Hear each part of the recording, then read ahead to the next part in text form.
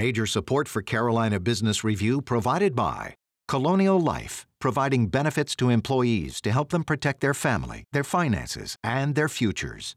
High Point University, the premier life skills university, focused on preparing students for the world as it is going to be. And Sonoco, a global manufacturer of consumer and industrial packaging products and provider of packaging services with more than 300 operations in 35 countries. We are not long from the end of 2022. What will it look like to look back on 22? Many of us will bid a fond farewell.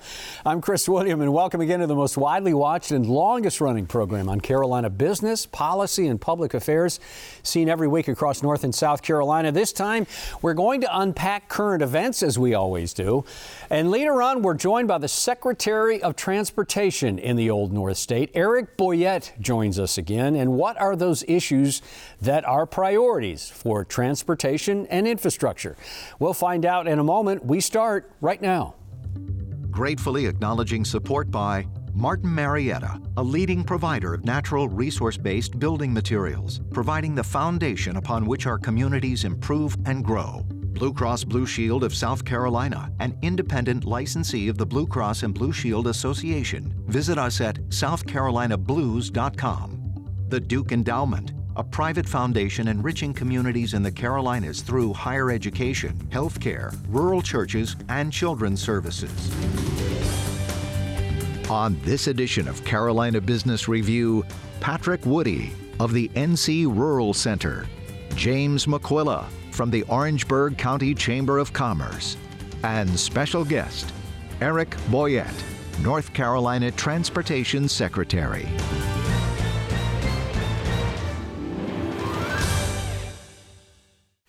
And just like that, we find ourselves now in the middle of the holidays. We welcome our panelists back, James and Patrick. Guys, good to see you and happy holidays. James, I'm going to start with you. All of a sudden, it seems like we have now gotten past the midterm elections, I think, thankfully, for a lot of us. But this idea now that the economy seemingly has taken front and center for a lot of folks because housing starts have declined, interest rates have gone up. It seems almost wobbly. And it seems that way almost overnight. And I don't want to put words in your mouth, James, but do you get that sense? Are you hearing from not just folks in Orangeburg County, but your constituents about this?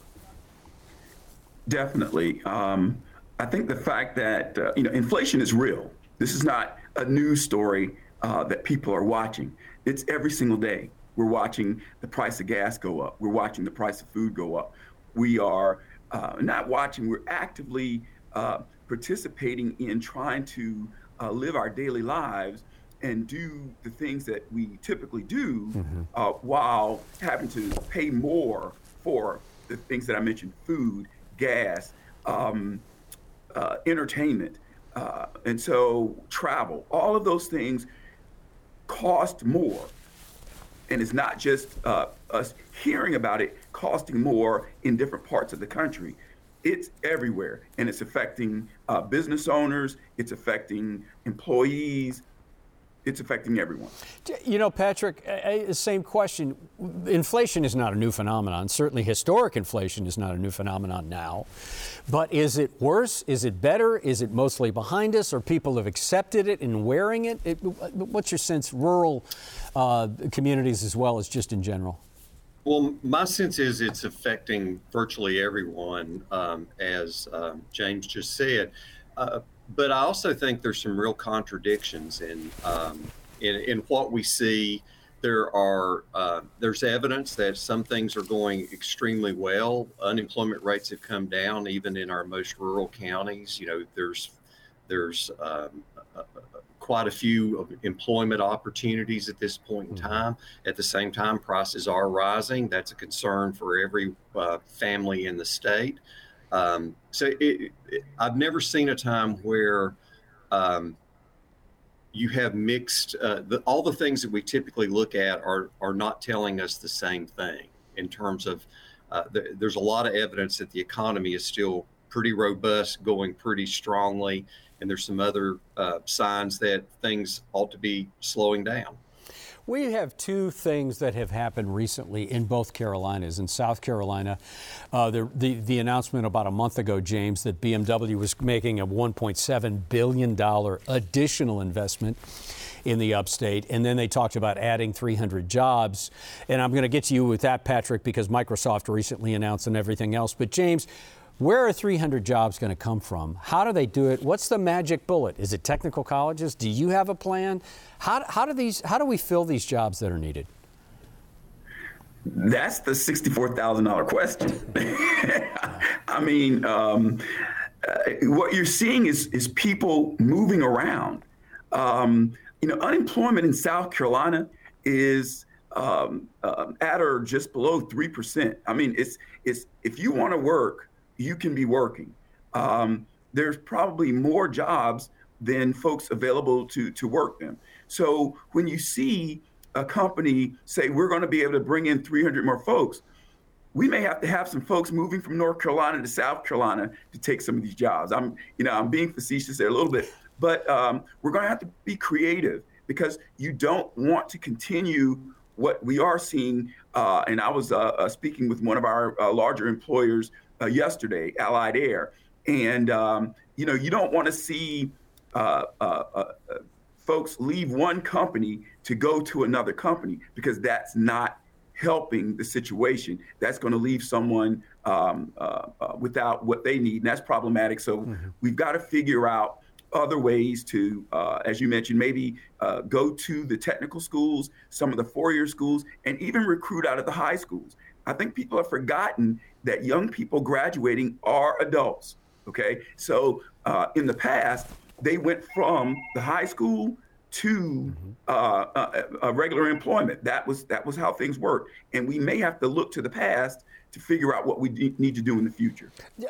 Patrick, this situation is exacerbated because economists will say it's not, because, and I'm paraphrasing this, but economists have said this is not the Great Resignation. This is actually a demographic problem. And the fact that the boomers are leaving the workforce and Gen X, Gen Y, millennials, et cetera, do not have nearly the number in their cohort to backstop the boomers that are leaving. So if that's the case, again, what's the silver bullet? Maybe not even the silver bullet, but what would be at least an acceptable solution here? Well, I think it's really critical at all levels that we focus on the entire population. So we need to be focused on upscaling the skills of our adult workforce that are still working. We've got to recognize post-pandemic if we are indeed post-COVID, post-pandemic, or at least have learned how to live with it, everybody everywhere is rethinking everything about their lives. And many people are making decisions to live life differently and to do things differently.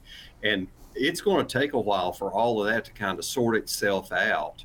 Yeah. In the meantime, with the job announcements we've had, the really strong positive, we probably never had a bigger year in North Carolina than some of the announcements we've had over the course of the last 12 months. It's an all hands on deck. Community colleges are going to be critical, but also our universities are going to be critical in filling those jobs of the future. But we cannot neglect for a minute focusing on the adult workforce and trying to move them up within the sectors that they're in, attract them to sectors that where there's great demand. It's a daunting task, no question, but in North Carolina, at least, community colleges are going to be a critical part of the solution. Yeah, Patrick, thank you. Daunting is probably an understatement. Maybe confusing is also can be thrown in there. And speaking of community and technical colleges, next week on this program, he is the head of the South Carolina Technical College System, as it's called in South Carolina. His name is Dr. Tim Hardy. He will join us. Maybe he has some answers to that. Before that, and now let's bring into the dialogue someone who has been here before. He knows a little something about economic development and transportation and infrastructure, et cetera, et cetera. He is the Secretary of Transportation in the Old North State. We're glad to have back on the program Eric Boyette. Your Honor, welcome back and thank you for joining us. Thank you, Chris. Thank you for having me. Glad to be here. Well, let's unpack this a little bit, Your Honor, and let's take a look at, Mr. Secretary, the idea we've been talking about the economy. And I know it's just to talk about roads or transportation or infrastructure or rail, et cetera, which I'm sure we'll get to. But as you heard the dialogue, as you think about it, sir, do the priorities change with DOT funding and projects and the deployment of capital based on what this new economic model looks like now that's right in front of us? Do you think differently about this? So, Chris, what we do, what we've done, our team is really engaged with our partners. You mentioned, the community colleges, but we also are engaged with our business community to talk about, when we talk about workforce, looking at, the remote work assignments, how does that impact our travel? We're really doing, done studies on our roadways, and we did notice during COVID, our peak times were flattened, and we noticed the peak times were averaged across all of our network times. But now we've noticed the peak times are coming back, but they're not really peak anymore. We still have those peak hours in the mornings and the afternoons, but we still have high demand traffic throughout the day, which is different for us. So our models are changing. Our average daily traffic is something that we monitor, but we also have to continue to look at, what the communities need and work with our metropolitan planning organizations and our rural planning organizations and partner with them on, they are our community eyes and ears, and they tell us what their needs are. And for us, we do as many of you know, we do a 10-year state transportation improvement plan. And we just finished our draft for that. And working with our metropolitan planning organizations, MPOs and RPOs on that is really important, Chris. And that was one of the things we actually gave them options this year for the first time ever to swap projects. Are there projects that you need that are not in the current step that you need? So we can take some off the books and put new ones in. So it was really a change this year for us going through that capital program and really looking at the traffic demands. And as you mentioned, our economic growth, with our major announcements that we've been very fortunate here in North Carolina to continue to provide that infrastructure for, those capital improvements. So it has been an interesting 2 years, let's put it that way. I would say that's probably also an understatement, Your Honor. Let me just do a quick follow-up on something. Can an agency like DOT, and it's a big one, of course, can you be nimble enough to pivot quickly if you see a change in, as you described, the dynamics around peak times are not peak times anymore, but they're changing. So as we continue to unfold this model about what is hybrid working, what will it look like in a year, is it going to be different? Can you pivot quickly enough to move with that? To your point, we are large and we plan, 10 years out, but we also are looking at a 5-year model. So it's something our team is doing instead of the 10-year model that we have to be fiscally constrained with our federal partners. But we also are looking at a 5-year model to actually, can we be a little more nimble? But for us, the great news is, it's not just highways. We have so many different modes of transportation that we support. And our rail, for example, for September and October, we've had the highest months of ridership that we've ever had. So I think for us, making sure that we, make sure the public understands that highways is one facet of our modes of transportation in North Carolina, and ensure that they're aware of all the public transportation that's available and the different modes. I think for us, that's how we become more nimble, is to have more options and more tools in our toolbox for our citizens. Let me bring the panelists in. James and then Patrick. Well, again, I agree. I think we have to be creative. And I'm sorry, James, do you have a question for the Secretary? Well, actually, I don't have a specific question, but I was agreeing with the fact that we have to be creative and be nimble for change to occur. In my mind, though, I'm wondering, are we not seeing something, are all the experts, and I think we can consider ourselves economic experts of some type, are we not seeing something in this new millennia that that's keeping us from figuring out why there's still inflation, when the job numbers are, the job market is good, the unemployment numbers are low. We're arguing whether or not we are actually even in recession because there's still so much growth and so much money in the economy. Is there something we're not seeing that we need to be looking at in order to get to right the ship? Secretary Boyer. I think, James, I think that's part of the problem is we're trying to define, where are we? And I think we're at a point in history that we can't look back. We always look back in our history to try to define, are we back in a recession? Where are we? I don't think we can.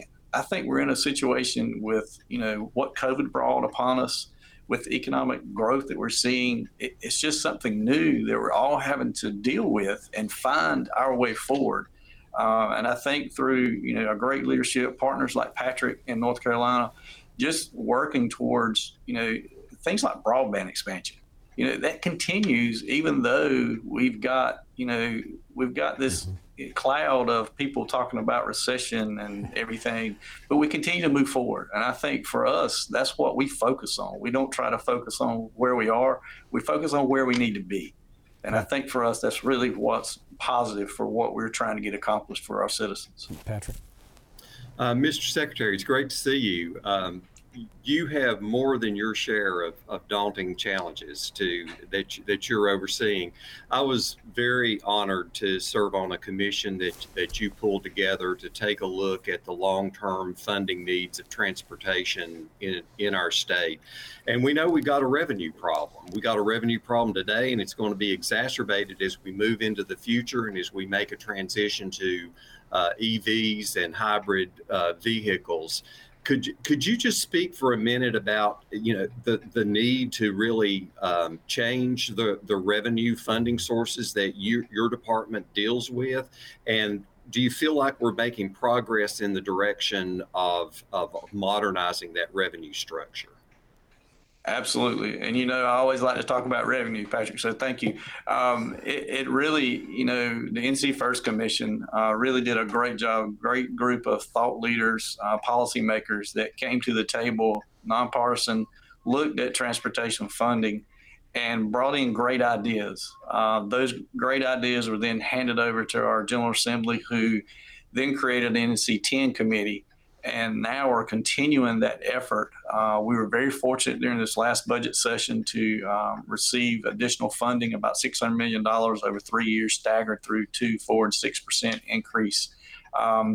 Very, very thankful for all of our partners and our General Assembly and our governor for signing that budget bill, so that that money is part of that transformation. I think everyone knows it's back to your point about a silver bullet. It's not the silver bullet. It's the beginning of that modernization. And those talks and conversations are continuing as we speak for that future revenue generation. Because honestly, when we looked at our program for the next 10 years, we were about $13 billion over program. What that means is there was that much work that our communities and our citizens need in each and every part of our state and region. And they asked and said, this is what we need, but our future revenues would not cover those needs. So with the IIJ or the bill, the bipartisan infrastructure law, that cut that back to about $8 billion.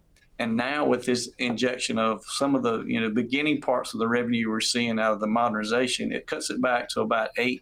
And even further. So we're continuing to look at revenue. And Patrick, as well as I do, with the economic growth that we're seeing in our region, we have to continue to provide the infrastructure that's needed for these opportunities. It's just it's a great way for us to have conversation, because we all know the gas tax was great at its day. We know in the future it will not be the sustainable revenue funds that we need in transportation going forward to maintain our 82,000 miles of roadways, 18,000 bridges and culverts. It's not going to do it. So, Secretary Boyer, to unpack that a little bit more, when you look at revenue sources, and it can't just be General Assembly or taxes on traditional internal combustion engines, and you look at the Turnpike Authority, and you've seen some success with toll lanes and toll roads, not just in Charlotte, but in Raleigh as well. Do you rethink, and now that you've got some history with, and specifically toll lanes in the Charlotte region, which is a public-private partnership, has that informed the way that you're going to approach structuring any deals going forward? And is that a source of growth in revenue? Could you bank on the idea that you can work out a deal and look at toll roads as a way to do it? And I think, Chris, for tolling, we look at it as a tool in a toolbox. We actually, back to the conversation around our MPOs and RPOs, we try to provide the data and the facts for, that region to understand the options they have available.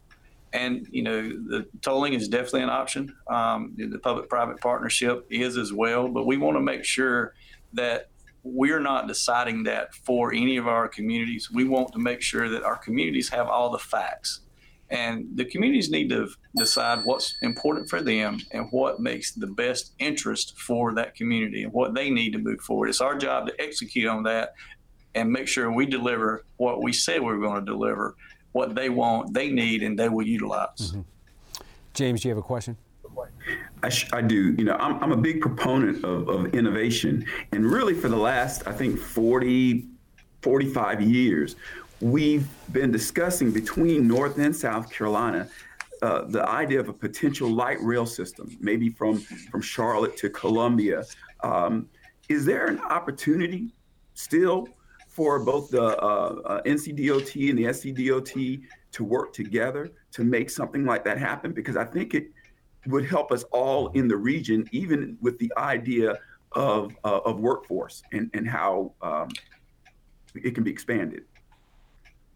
James, I agree, and we've partnered with Virginia on an S-Line project that will carry, commuter rail not only through Raleigh, through Henderson, through parts of our state, Northeast up to DC, through Virginia, and South is the future. So we always, and my partner Christy Hall and I have conversations about this. Christy's my counterpart in South Carolina, who I deeply think of the world of, great individual, great professional. We've had those conversations, and it is, but I just want that train to run one way, James. I want all the people to come to North Carolina to work. Yeah, I'm sure you do. Do you talk to Christy Hall a lot? What are those conversations like? Yes, sir. It's really good. We actually, especially during storm events, she and I will reach out during the recent winter weather. We kind of partner to make sure that we're in lockstep with our approach to make sure that there's no border when we're working together, and the citizens are what's most important to both of us, and we make sure that we are in step, and we know if we need partnership at the border, we always do. Mm-hmm. It's just a good. I can't say partnership enough because that's what it is, and I really appreciate not only her partnership but her friendship as well. Mm-hmm. Patrick.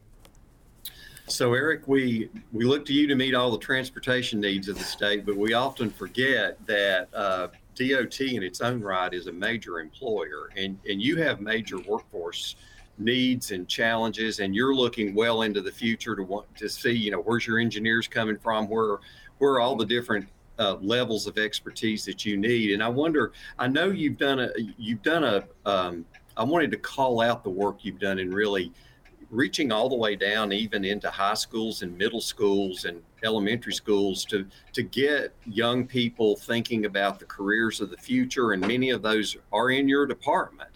And I know you're really concerned about just having the workforce that you need to meet the needs of this state. Yeah, and Patrick, thank you. And it's a good partnership. And if I haven't said it once, I'll say it 100 times. That's one of the things that I hope that during my reign here and my administration here with my staff is the partnership piece. And Patrick, you're right. We got this morning is 22.10% vacancy rate for our entire agency. So, you think about DMV. DMV is the one because that's the public facing arm of our agency. And, we have people standing in line and, they're not sure why they're having to wait. But when they get in the building and they look and they see there's 6 terminals that we have available and we only have 2 open, and we get the question, why don't you open the other 4? We're starting to hand them applications and say, look, do you want to work for us? Because our workforce is so low. We're trying to get that message out that, help us, help you, schedule an appointment ahead of time. Don't wait until the last minute. And to Patrick's point, we're reaching down into high schools. Anywhere and everywhere, they'll let us come in and talk about transportation, not just engineers. We have auditors, we have accountants. We are about a 9,000 employee-driven big construction company. That's the way I look at it. So we have a lot of different opportunities here. We've got our DMV arm. We've got Turnpike, as you mentioned.